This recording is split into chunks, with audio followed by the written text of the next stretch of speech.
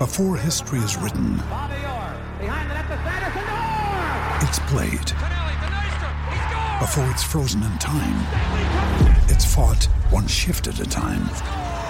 Before it's etched in silver, it's carved in ice. What happens next will last forever. The Stanley Cup Final on ABC and ESPN Plus begins Saturday. On 1116 SEN, this is the Flag Flyers for the American-Australian Association, devoted to strengthening relations between the United States and Australia. Hello everyone and welcome to the Flag Flyers, the place where we profile and chat about all the Aussies flying the flag for us in the US of A. I'm Christopher Tyler, alongside me is Lachie Miller. What's going on, buddy? We're world champions again, Christos. World champions. Who's world champions? Andrew Bogut, but by association, me as an Australian, we're world champions. Well, we kind of knew that was going to be the case a couple of weeks back when it was announced that it was going to be Cleveland. Not announced, it doesn't get announced. No one stands on the podium and actually reads it out. Yeah. The competitors for the 2015 NBA Finals will be, no, that's not like that, but once Cleveland went through and Golden State went through, then we were guaranteed someone to win, which was terrific. And Andrew Bogut has done us proud, and hopefully he'll come into the studio at some stage and I can say good day to him and get my photo taken with him and do that nerd thing. So we'll see how we go. Yeah, and ask him if we can get a slice of his bonus. It's not a bad bonus, is it? We'll talk to Ben Yam about that, actually, from BelieveTheHype.NBA.com, who's going to join us on Rounding the Bases very shortly. As is Xavier Player from Hewitt Sports Network, going to give us the latest of all the goings-on in the world of Major League Baseball and Minor League Baseball from an Australian perspective. And Olgun Ulick from pickandroll.com.au will round out Rounding the Bases. He's got some news on Thon Maker as well as some other players, which will be terrific. Our feature interview today, Lachie, I'm very intrigued to hear from this girl. It is Georgia Page, a.k.a. the Rugby War Goddess. Pretty much the Ronda Rousey of rugby. I'm sorry, I've been in the media the last few weeks and I haven't seen anything about it. You know, has it been publicised? I'm not sure. For anyone who seems to have been living under a rock, Georgia Page is the Australian Rugby Sevens player who was playing collegiately in the States for Lindenwood University, got smashed in the nose, started bleeding profusely, still managed to get up and complete the tackle, just kind of seemed to shrug it off like nothing happened. A lot tougher than you, a lot tougher than I, and it was phenomenal viewing, and we are proud to call her an Australian, so we are getting her on the show today, and we want to know her story. She's tougher than us, she's studying osteopathy. So she's smarter than us. And she's much better looking than you. So, you know... she's got one more modelling contract than I do as well. She hasn't quite knocked me off yet, but she's getting close. I mean, in a few years, maybe. But, in the scheme of things, and we're excited to talk to her because, you know, she's a big star now, and, you know, generally big stars don't talk to us, but we got someone on the line finally, and, it'll be a good interview. And we'll also finish off the show speaking with Damien Arsenis, also from pickandroll.com.au. The NBA draft is on this Saturday. I'm so excited being a college basketball fan myself. We've got a couple of Aussies who have been working out with NBA teams. Probably none of them are going to get drafted, but they'll probably... There's a chance that they might get signed come Summer League time, do a bit of a Dellavedova and actually get signed through that way rather than getting drafted. Hugh Greenwood, Mitch McCarron and Jeremy Hill are the three who are working out with the NBA teams. But it's still very exciting. I'm still pumped for the NBA final. The NBA draft feels like Christmas to me. I love that we've already, it literally been no more than 12 months, that we've coined that these three Aussie players going into the draft, which will most likely go in undrafted and hopefully try to make it through, you know, Summer League and things like that. We've already christened it the Dally Way. Yeah. Yep. I mean, Dally only did it 12 months ago. Exactly. And, you know, all of a sudden, because it's become the epitome of players who don't get drafted. It's the Dally Way. It's not just an Australian thing. It's everyone else. Yep. It's the Dally Way. Yep. So, if anything, Dellavedova's left an indelible mark on the NBA that, you know, people that go undrafted, well, Paddy Mills could probably... Oh, no, Paddy Mills he got drafted. Yeah, sorry, my bad. But, yeah, Dellavedova's got a legacy, if nothing else. If he doesn't have a ring, he's got a phrase coined after him. That's all you can really ask for, I think. I reckon that's just as good, because, you know, ring lasts forever, but so does that, maybe. Hey, big show, mate. Let's get into it.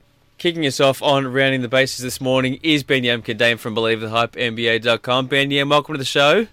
Always a pleasure, guys. Mate, Andrew Bogut's Golden State Warriors have been crowned the 2015 NBA champs. It probably wasn't as easy as they were expecting going into the series, especially when after Game 1, when Kyrie Irving went down. but they got it done in the end. It took 6 games, but Andrew Bogut is now a national champion. I don't want to say world champion, really, an American champion. He's got himself an NBA Finals ring, so that's all he can really ask for. Yeah, let's go with that. We'll go with NBA champion. Exactly.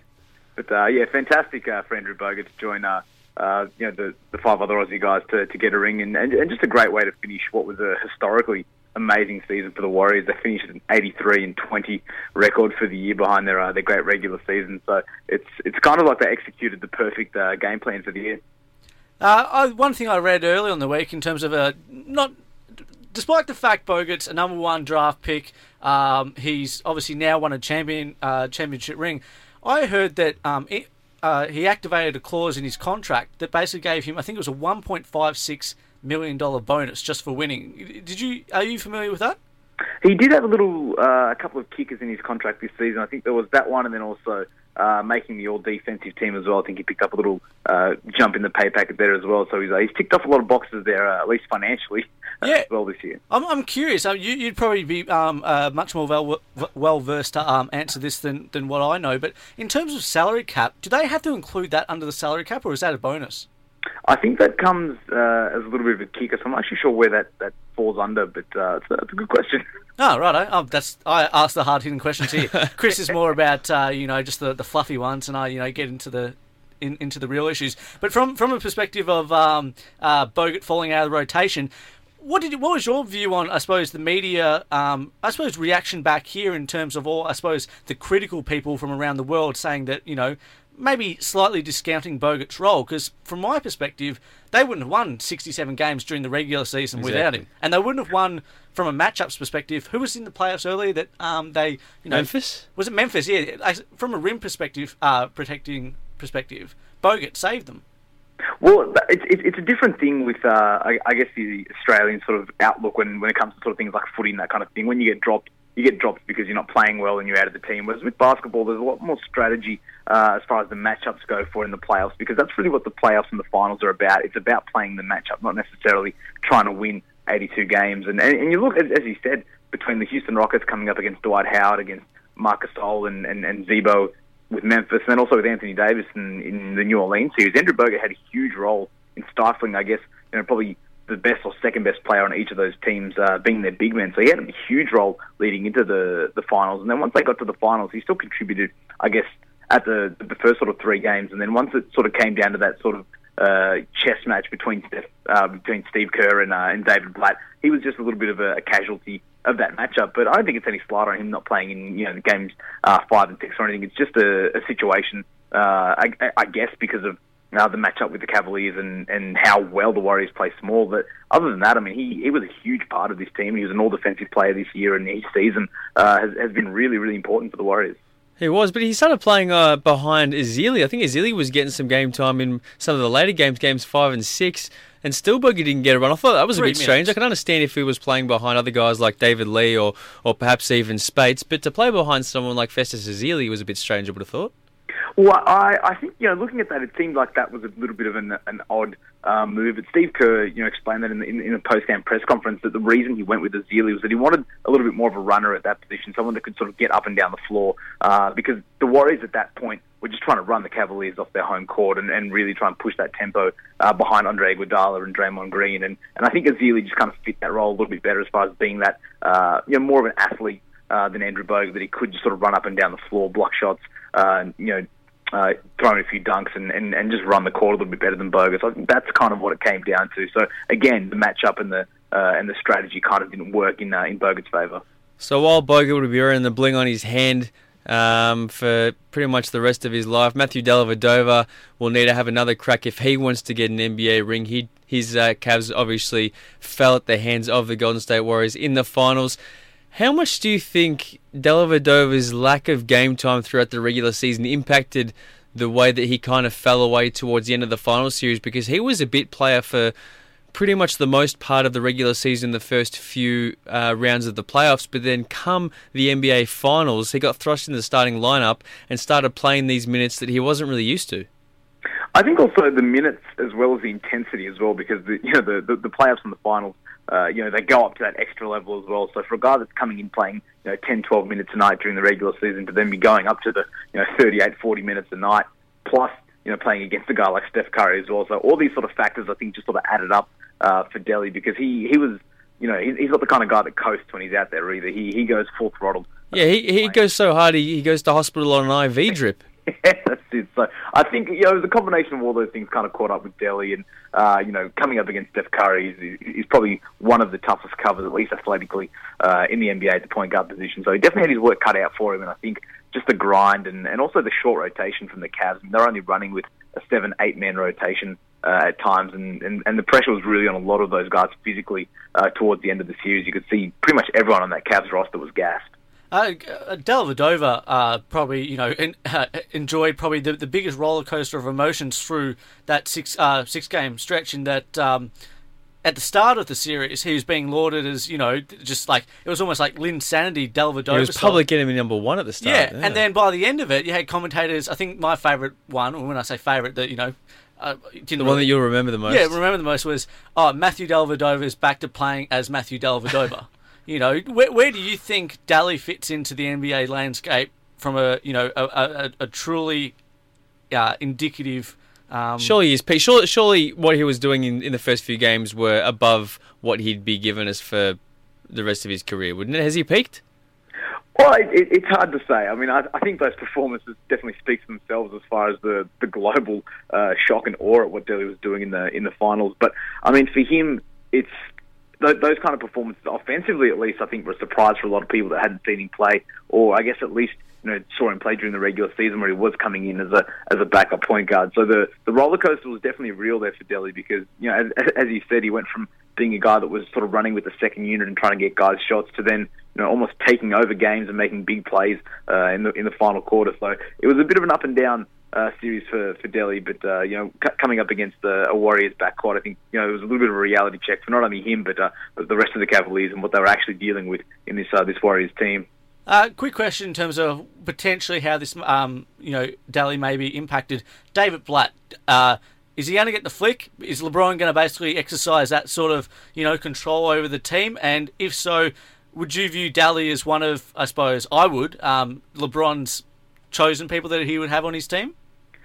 It's tough with David Blatt. I think the Cavs had signed him up to a pretty long contract, and they seemed pretty committed to his style of coaching, at least at the start of the season. And I mean, look, they went to the conference finals, they went to the NBA finals, they did a lot more than I guess what was expected. I guess from him at the start of the season, when he was sort of looking at a rebuilding job to sort of then run with that team and take them to the finals. It was a pretty impressive effort. But as far as what that means for Delhi, Delhi's loved by not only the Cavs players but also the front office and management. They're very, very fond of Delhi, and that goes back beyond Chris Grant and then the previous GM, and then also Dave Griffin as well now, who's a big fan of Dellavedova. So I'd be very, very surprised if Delhi wasn't to return to Cleveland. I fully expect him to be back. Yeah, and I think from a back office perspective, I'd probably highlight the fact that his jersey sales at the start of the series were the highest in the entire NBA, and that just from a little bit of a cross-code translation,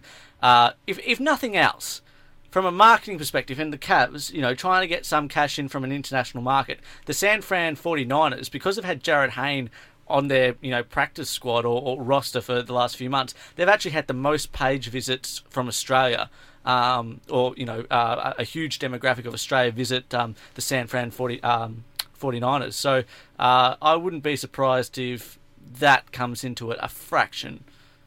Yeah, I don't necessarily think so. I think, that's more of a great byproduct of what Delhi's bringing. I mean, he's obviously an interesting guy, and then, the whole Australian factor and obviously the style of play that he plays. But I don't necessarily think that's a big thing for them. I think it's more what he's doing in the locker room, in the practice court, off the court, and also on the court as well. I think his play alone is what's keeping him there in Cleveland. Yeah, byproduct. So I probably shouldn't say it's a deciding factor, but it's a helpful thing. Yeah.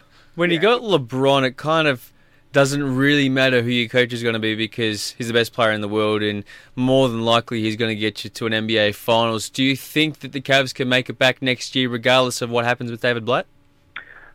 I mean, talent wins above all in the NBA. This is a players' league, and when you have two guys like Kevin Love and Kyrie Irving, as well as LeBron James, I mean, we don't know what's going to happen with Kevin Love, whether he's coming back. But you've got Tristan Thompson as well, who's more than likely going to be there next season. So they've already got a fantastic core I'd be very surprised if they just on their own can't make it to the NBA final. Well, the East isn't going to get much better, is it? Well, that's it. I don't think there's anyone else in the East that can really run with them. I mean, perhaps, Chicago's got a new coach there. I mean, I don't know what they're going to be, but I don't think there's really any other team out there that's going to be able to run with the Cavs in the East next season. Just really quickly, it's not really related to Australians, maybe, but we've got the NBA draft on this weekend on Saturday. Who do you reckon the top 2 picks are going to be? It's pretty much going to be Okafor or Karl Anthony Towns. Who do you reckon is going to go 1-2? I think I'm going to go with Towns for number 1. Towns to Timberwolves? I think so. I think that's probably the best fit for them as far as getting a big man of his athleticism to go along with Wiggins and Rubio. I assume you boys are going to be chatting about it on the show this week? Yeah, absolutely. We'll have an episode coming out on Wednesday morning, Tuesday night with all our draft previews and predictions and that kind of thing, and also having a little bit of a chat about some of the coaching changes and trades as well, and some surprises we might see at the draft. We could see Kristaps Porzingis going up 2 or 3 as well, so I wouldn't be surprised if we see some freakouts from some GMs over him. We'll be listening, mate. Have a good one. Always a pleasure, guys. Thank you. Continuing on with Rounding the Bases this morning is Xavier Player from Hewitt Sports Network. Xavier, welcome to the show. Thank you very much, Chris. How are you, mate? Not too bad, buddy. Let's start off with Liam Hendriks, who's the only Australian at the moment currently pitching in the majors. How's he going? He's going well. He's upped his record for the season to 2-0 with a 2.78 earned run average.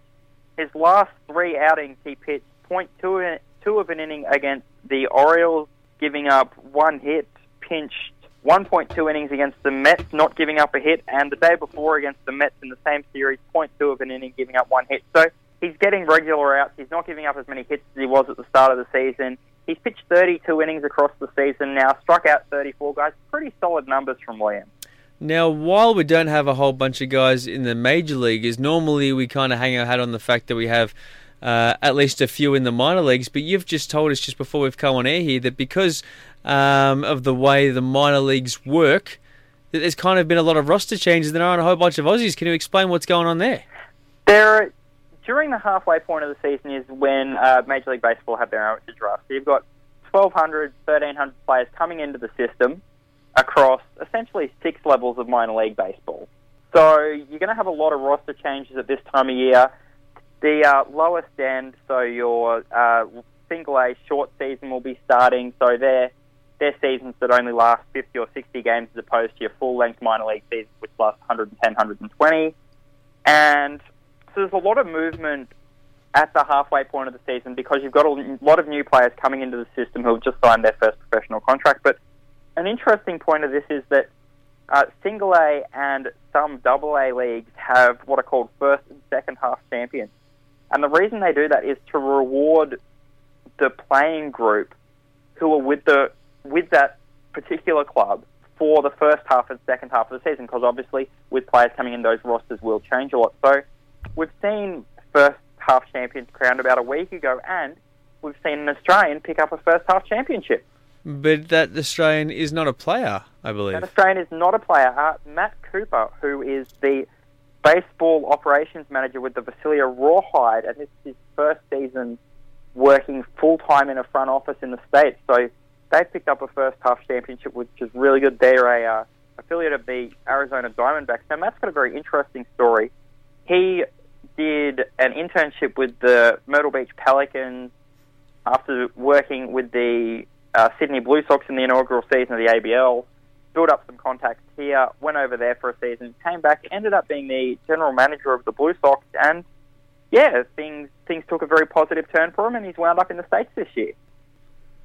Hey, go on. Sorry, I'm just going to quickly talk about a few of our minor league guys. Yep. Travis Blackley has moved to 2-3 on the season with a 5.26 earned run average.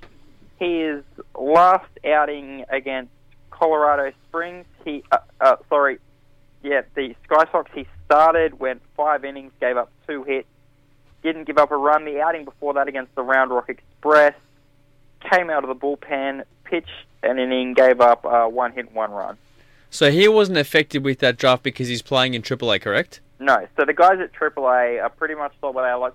A lot of guys will stay in the same spot, but there are inevitably going to be guys move. Another interesting one is Peter Moylan, who has made 8 appearances on the season, has a 1-0 record, and an earned run average of 4.7.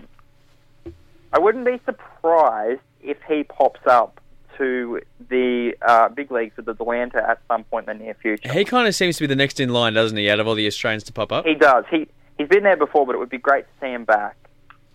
Absolutely. Xavier, thank you so much for joining us on the Flag Flyers, mate. We chat to you soon. Very good. Thanks, Jen. Finishing us up on Rounding the Bases this morning is Olgun Ulick from pickandroll.com.au. Olgun, welcome to the show. Thanks for having me again. Now, we got some good news in regards to Thon Maker, which is always good. He has been named the MVP of the NBPA Top 100 camp. Can you let us know about this?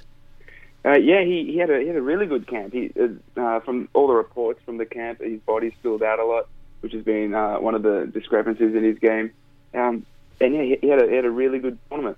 So what does this mean for his stock then? Because he's kind of one of these players that when he first kind of burst onto the scene with all his YouTube videos, he was kind of touted as the number one player in the nation at his age, and then he's kind of slipped since then once he's transferred and played some ball in Canada. Where does he sit now, especially after taking out the MVP?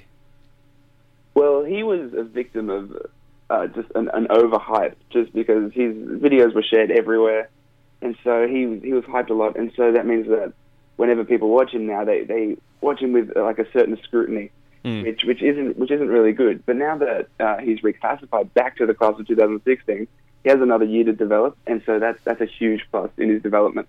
How much did it go into, from what you know, and I know you've spoken to his guardian, Ed Smith, or got some quotes on that article that you wrote on pickandroll.com.au this week. How much did it come into it where they're probably almost coming from the other perspective now, or from the other angle, in that he's actually lost maybe some hype and that they need to maybe take an extra year to try and gain some traction back? Well, yeah, initially the thought was to get him to the pros as quick as possible, so try and get into college as quick Which as is possible. what Exum did. So Exum went straight from high school basketball in Australia, bypassed the college system because his stock might drop if that happened. Exactly. It's got to do with if your stock might drop or if you have like an unfortunate injury, then it's good to kind of be safe with. It comes down to money a lot of the times, but so he wanted to get to the pros quickly, but now that they're reclassifying, he has time to develop his body. I spoke with Ed this morning. He said that it had a lot to do with Thon wanting to play another high school year with his brother, because that's something that he didn't get to do properly. They realized that they might as well try and develop him as much as possible before sending him to the next level. Yeah, I think that was the part that I suppose interested me the most in your article, was the fact that he wanted to stay back, whether or not it's true or not, or legitimate, that he wanted to stay and play a year with his brother, which is I understand. Baby Maker. Huh? Baby Maker. Baby Maker, yeah, it's the best nickname ever. Get him to the pros so we can market that. In that, just from that perspective of being able to play with brother, I understand that motivation. The other thing that mentioned in your article was that the two teams that are still pursuing him aggressively, that were pursuing him for this year's class, was Arizona State and someone that escapes my mind right now. Indiana. Why do you reckon it was those two that honed in on him? Was there any, or he honed in on them? What was it, do you know, that sort of was an attractive proposition? Because Arizona State only just replaced their head coach. Well, because the speculation recently was that he would complete his high school this year and then enroll in December. Those were two of the schools that were willing to take him in. A lot of schools aren't willing to take in players mid-year just because it does affect the chemistry and affects the team, stuff like that. Now that he's reclassified to the class of 16, he'll start college with the rest of the 2016 graduates. He'll have a lot more colleges open to taking him in. You'll see Duke and Kansas and Kentucky come in as well. But like you said, and like Ed Smith told me this morning, Indiana, Arizona State are still up there as the two most aggressive recruiters right now. So what about some other Aussies who had good showing at the NBPA Top 100 camp? Who else had a good showing? Well, with Thon, Matua was also there. He had a really good tournament. He's really kind of growing into his own body. He's a different player to Thon, where Thon kind of tries to play a lot like a guard. Matua kind of knows what player he is. He's an energy guy. Also, Jorgok Gak. He's actually a cousin of the Makers and brother of Dengak, who's in the Australian under-19 team. They're in Europe right now. But Gorjok he went over to America at the start of this year, and his stock has grown heaps. He's getting a lot of high Division 1 interest and offers. And so I fully expect him to kind of explode. And there was also Max Cody, who's kind of a lesser-known player, but he had he had a very decent camp. Yeah, on Gorjak Deng, because that article was the first time I actually heard of him. Whereabouts is he playing, and what sort of teams would be looking at? Are we looking at high major, mid major, or what sort of frame of Division 1? Well, I think Gorjak played for a while now. He played at Blacktown. He also played at Manly here in Sydney, and he's a Victory Rock prep now. He's 6'11". He's very long. He's a good athlete. He's also got a really good face-up game. He's a good high major guy. I know he's gone off from Connecticut, and he's got a lot of the kind of Floridian schools interested in him as well. And so I fully expect him to go quite high, almost like a Mangok Matiang kind of. He's not the same kind of player, but his recruitment's been very similar. And just before we finish off, mate, any news on Ben Simmons? How's he going? How's he looking at you at LSU, all that sort of stuff? Well, Ben Simmons, he's kind of mastered the art of social media. He does a great job on his Instagram, on his Twitter. He definitely has someone very well informed helping him run that kind of stuff, and he's doing well. He's getting a lot of training in at LSU, and he's really looking forward to the trip in August, coming to Australia, visiting Newcastle where he plays, visiting Melbourne, coming to Sydney. I think they're going up to Brisbane as well. Can't wait for that tour. It's going to be tremendous. Olgun, thanks for joining us, mate. No problem. Chatting to Australians flying the flag in the US of A, this is the Flag Flyers. The recently dubbed rugby war goddess Georgia Page from Lindenwood University in the States made headlines a couple of weeks ago for the brutal tackle that she laid after suffering a broken nose in her side's win against Notre Dame in the USA Nationals. Ronda Rousey has nothing on this Aussie, and she joins us on the line from New South Wales. Georgia, welcome to the show. Hello. Does this change the meaning of the term playing like a girl, Georgia? I hope so. Because this was tough. If no one's seen the footage, they've got to go online and check it out. I'm sure by now most people would have seen it, but it is truly a phenomenal thing to have seen anyone, regardless of being a girl or a guy or whatever, get hit like that and then just continue on and continue on and playing. It's phenomenal work. Thank you. I would have asked for the stretcher personally. Me, I wouldn't be playing in the first place. Yeah, absolutely. But when was the moment, Georgia, when I suppose you came off the field? I'm not sure. Can you give us a little bit of a timeline as to, obviously you played this game, the footage finally got out there. When did it? How long did it take to really hit viral? And what was the point where you go, oh God, this is like going national, like this is going worldwide? What was that? When was that moment? I think when I was on the plane home from America to Australia, so I saw the picture first uploaded, and I was thinking, oh, that's pretty cool. And then they were like, USA Sevens was like, there's footage coming, and I was like, footage? What? And they uploaded that video, and yeah, it's pretty sweet. I thought that was awesome. And then I think sites just started picking it up and saying, like, look at this chick. And as soon as I got off the plane, I had like over 400 Facebook notifications. And like now I've had like over 2,000 friend requests, and it's just crazy. So I think like maybe 2 days after it went up, it just went crazy. I'm proud of the fact that on the Twitter account I was in college, I actually followed you before you peaked out. I think I got you somewhere in between. I think maybe I'm thinking it was like maybe 500 followers, but then you're all the way up at 6,300. So I like to think that I managed to predict the trend from the early stages. But I do remember that actually. I was like, this is interesting. I was in college. I was like, that's cool. Yeah, well, I just tell us a little bit about your story, because you're a little bit different to. We cover a lot of Australians in the US college system, because I suppose that's the sheer proportion of Australians that are actually over in the US from a sport perspective is very few in the pros, but most of them are in college. You're not necessarily a typical Aussie in college from a sport perspective, because you don't play an NCAA sanctioned sport, or where you're playing at Lindenwood is not a varsity level sport, but you were only over there for a year, was that correct? Yeah, well, so Lindenwood's a NCAA Division 2 school, but Division 2. rugby is student life sports, and we were Division 1. So that's how that happened. Okay, because obviously women's rugby is NCAA sponsored. So from Lindenwood, they compete in the... Do they compete in the NCAA division, or do they compete in a separate division? Women's rugby and men's rugby are in student life sport, and then so that's separate to NCAA. So we have different rules and regulations. Okay. Was there any thought now, I suppose, that you come back? You spent, how was it, 12 months over there? Like 11, so pretty much. And was this like a university transfer from where you're studying in Australia? Yeah. Was there any talk with, obviously, some of the US universities that do offer scholarships to maybe go over, or are you just pretty set on continuing your studies back here in Australia? So I was on a scholarship for rugby, and it was pretty much fully funded almost, like I only paid a little bit of money. And because my program there is fully funded, so like all our stuff's paid for pretty much, which is awesome.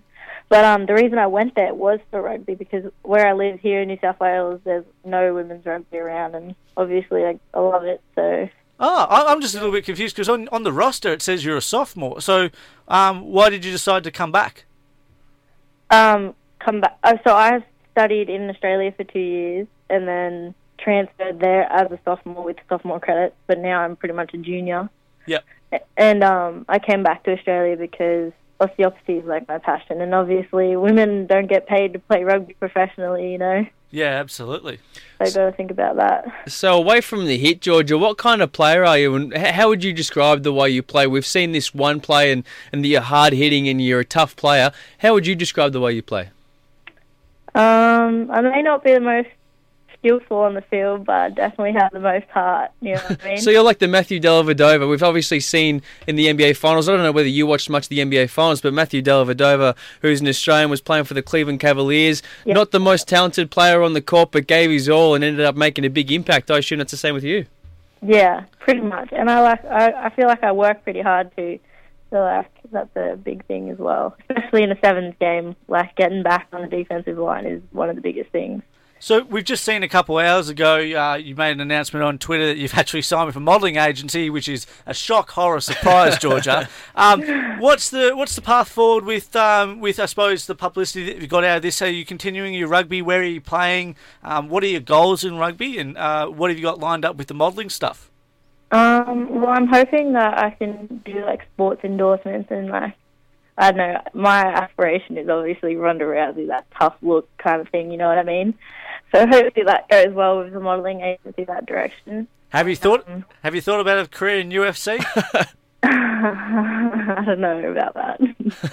You just stand in the cage and get beaten up for a few rounds, and you can collect a runners-up prize check, but, you know. But with the rugby, I'm looking at going into a state squad, so either New South Wales or Queensland, and training with them, and then hopefully prospects on the Aussie Sevens team.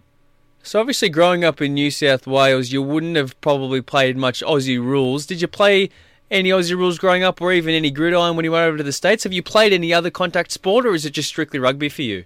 Just rugby. I only started playing like a year and a half ago. What attracted you to the sport? I mean, what were you doing beforehand from an athletic standpoint? I actually played basketball most of high school, and I was like a track runner. And I was playing OzTag one day, and a girl just approached me saying, "Hey, do you want to come give rugby sevens a go?" Like, and I was like, "What, contact?" Like, I was like, "Yeah, why not?" Wow. And then just fell in love straight away. So you bred from a tough family? Do you have siblings who play contact sport? You obviously have good genes. I actually think it was when I was a kid, me and my cousins used to wrestle all the time. And, so maybe coming from that, they roughed me up a bit when I was young. You've been a little bit vocal on your Twitter account, I suppose, obviously leveraging the following base that you have now in terms of promoting women's sport, and that women are can be tough as well and things like that, and breaking down those stereotypes. What are your thoughts in terms of, I suppose, this is one of the rare occurrences where women's sport gets highlighted for being able to match it, I suppose, in terms of the aspects where people judge them to be lesser than the men's sports in terms of aggression and things like that. What's your thoughts on things like lingerie football and things like that? Does that sort of grind your gears in terms of that's the women's sport that gets publicity, or what are your thoughts on the situation there? I've actually thought about this before because someone approached me asking I should start playing LFL. Really? Do you have a special announcement for us? No, but like it's hard. Like women's sport doesn't get publicized, obviously. So, and you know what, sex sells and beer sells, and that's why the LFL is so big. You know what I mean? So, unfortunately, it's like that. I wish it was like for the actual fact of the sport. Like the LFL girls are freaks. Like they're strong and they train hard. It's just unfortunate that they get publicised that way. You know what I mean? Oh, yeah, I mean, like I said, it comes down to whether or not the girls feel comfortable doing it in the first place. I mean, if anything, it's it's some exposure. It's starting to break the mould. But are you? Did you pick up any interest in gridiron while you were over in the US?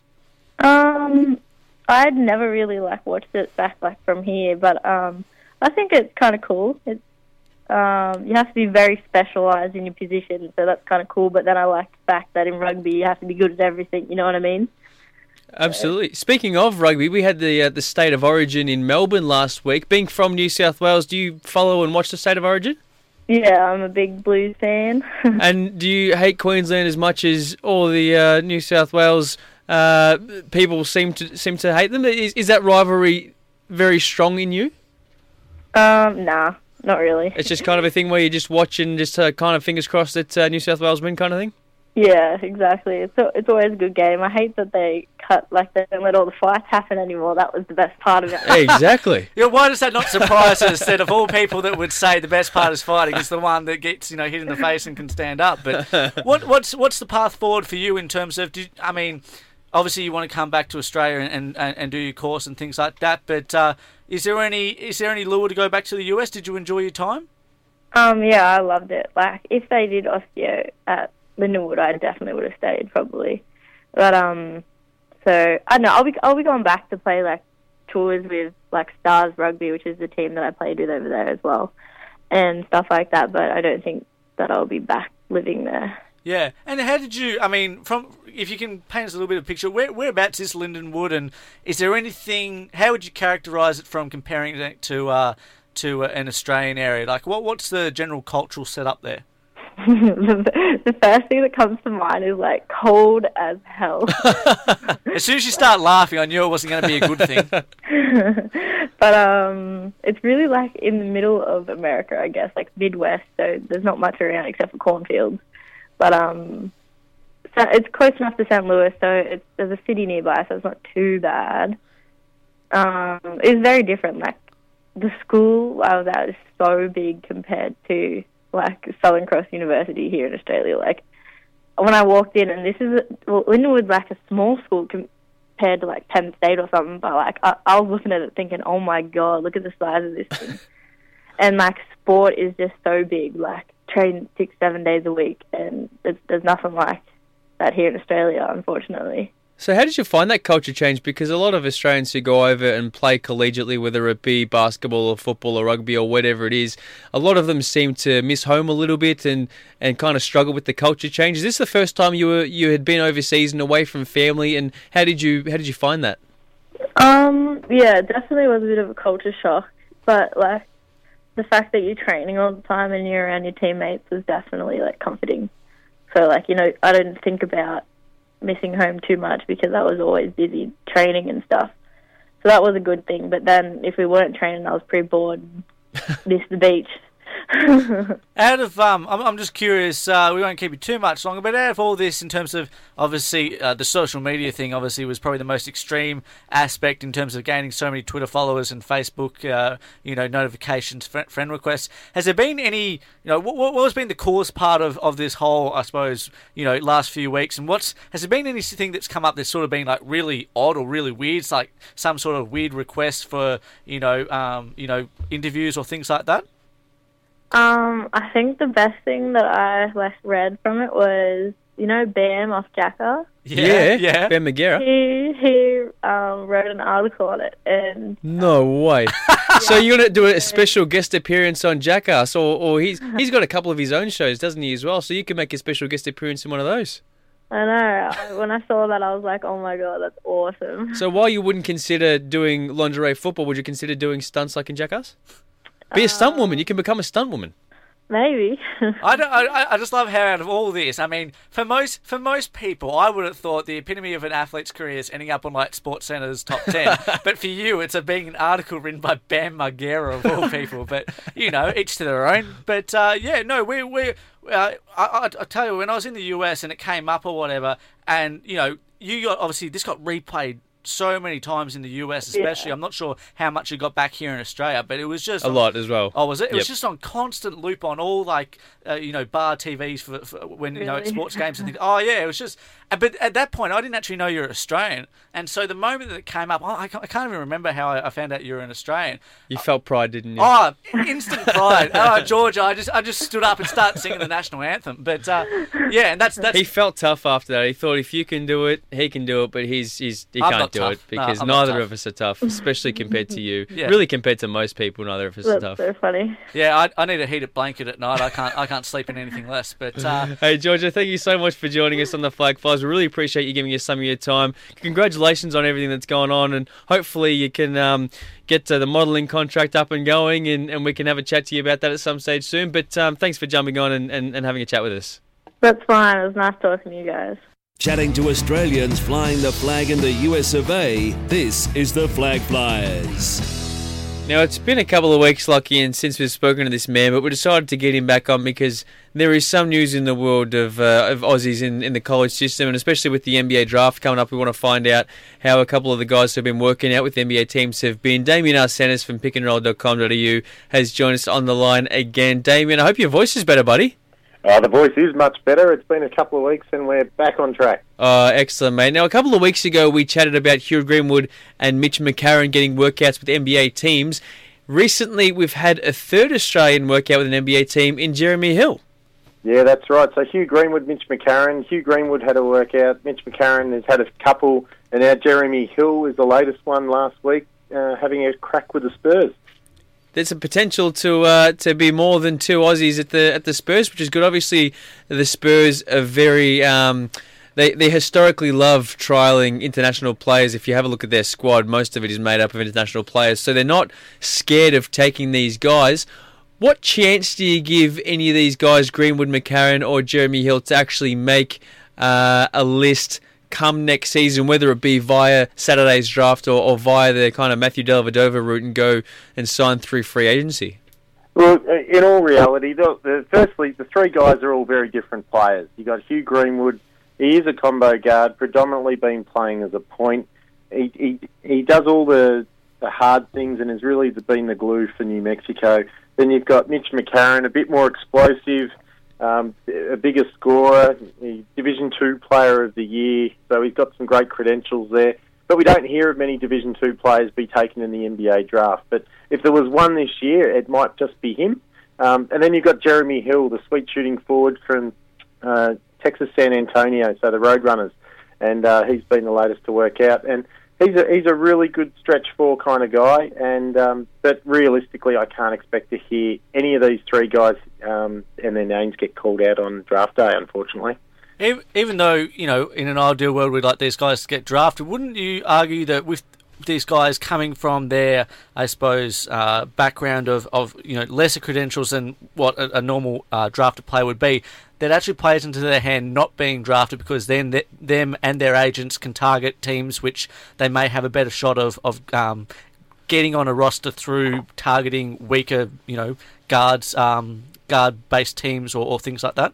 Well, you're spot on, and that's exactly what happened with Dellavedova. He ended up at a team that needed him, and opportunities opened up for him, and he's been able to see lots of time, as we all know.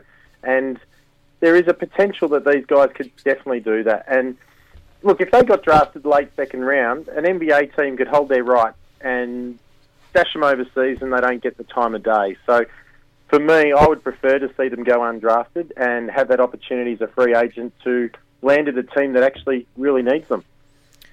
Now let's move on from those guys to the World University Games. Let us know about how those are going. Yeah, well, we've had the teams named, and they're both the men and the women, and both of the teams are stacked. So Australia is set to send arguably the best two teams to the World Uni Games we've ever sent. Beautiful. So run through some of the names who are going. So the men's team, when we won silver behind the play of Cam Bairstow and Ryan Broekhoff last time around in 2013, and we know how well those guys are going. One's in the NBA and one's an All-Star in Turkey. So this year we've got 4 players from the NBL. We've got Sean Bruce, Mitch Preek, Mirko Jeric, and Corey Maynard, who obviously came the college route with Bryant as well. But look, this team is headlined by a couple of guys that have been trying out for NBA teams. We've got Hugh Greenwood and Mitch McCarron are definitely the guys to look out for. And you've also got Dan Trist, who was a standout at Flag Fly Zone. Yep. So is Hugh Greenwood, actually. Sorry? Flag Fly Zone. Oh, Dan Trist and Hugh Greenwood and probably half these blokes, which is good. That's right. And you've got the likes of Deng Deng from Baylor, Nick Duncan from Boise State, who absolutely had a gangbusters end to the season. And then you've got the hero himself, Mr. Peter Hooley, is on this team. So when you throw in Mengo Masiang, who went for a deep run in the NCAA tournament, you can see how this team's really coming together. And they're coached by Andre Lamanis, the Boomers' head coach. Which is good because you get some consistency going from the World University Games to that potential, seniors berth. That's right. Now, one thing I'll ask you guys, have any of you ever heard of the Australasian College of Natural Therapy? I haven't, personally. Yes? No. Well, the only reason why I asked that, because to play in the World Uni Games, you have to have been going to school, right? Sure. And there's 2 of these players on the Australian team, Mirko Jeric and Corey Maynard. They're both studying at that college. Ah.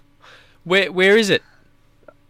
You might have to Google because I have no idea. I was like looking at Chris thinking, is he trying to plug something on our show without giving us warning? I'm like, is this a pick and roll sponsor?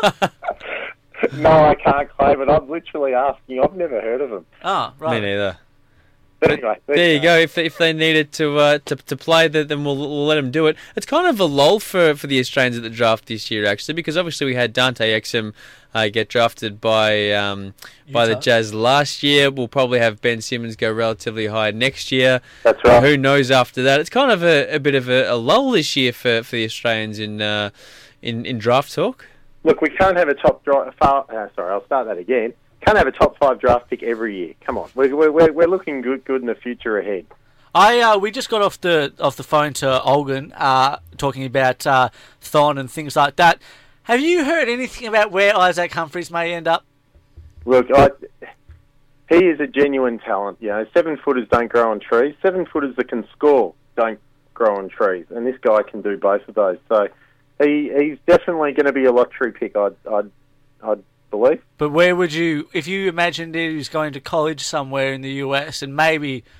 It's got to be one of the big 4, I assume. He's going to go to a big program. I think he would be silly not to go to a big program. And if you had to put an opinion out there... He doesn't know. Doesn't he? I don't know. Well, we don't know. Who he's going to. You don't know? I do not know where he's going. You swear? I promise you I don't know. Oh, damn it. We tried to extract it from Olgun off air, but he wouldn't give it to us. I promise you I don't know, but I do know he should go to a big program. I believe he is going to go to a big program. And that will put the dampener on quite a few fans at a few other programs as well. So that have been hoping that he'd go there because he really is a player you can build a program around. And just before we let you go, Damien, you got some news on Jack Purchase. Yeah, he was one of these players that was looking to transfer, so he was always going to move from Auburn after last season and made the official decision to do so. And this past week, he is committed to the University of Hawaii. What do you make of that move? I think it's a great move. He went to a program in the first year where he was hoping to see some action and ended up redshirting, basically. So he's looking for an opportunity to play, as a lot of these Aussies soon find out. And we spoke about, a couple of months ago, about some other transfers as well. So these guys are looking to play. They want to play, and Jack Purchase is a player. And I think Hawaii gives him an opportunity to do so immediately, and Hawaii's also a bit closer to Australia as well, so it's a pretty good route for an Australian player to take. And they got good weather. They got great weather. Hey, Damien, thanks for joining us again on the Flag Flyers today, mate. We're going to be looking and hoping at the NBA draft on Saturday that maybe out of somewhere we can get someone drafted towards the end of the second round. But again, like you said, if they're not selected in the late second round, that's not the end of the world for them by any stretch of the imagination. We saw Matthew Dellavedova go undrafted, as well as a whole host of other guys get undrafted and still make the NBA. there's still summer league to go, so hopefully one of these guys can make an impact and find themselves on a list come next season. Mate, thank you so much for joining us, and we'll speak to you soon.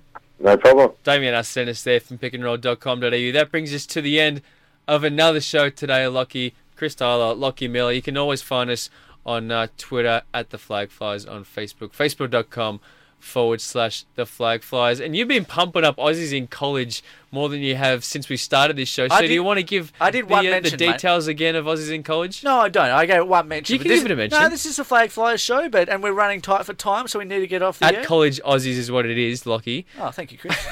You're welcome. We are really running late, so you can find us on Twitter and our Facebook, scn.com.au for the podcast as well as our iTunes as well. If you search for The Flag Flies, you can find us there. So have a good week, guys. See you next week. Bye. Whether you've overdone it at the gym, at the dinner table, or on the couch, AHM Health Insurance have a cover for you. Join direct at ahm.com.au.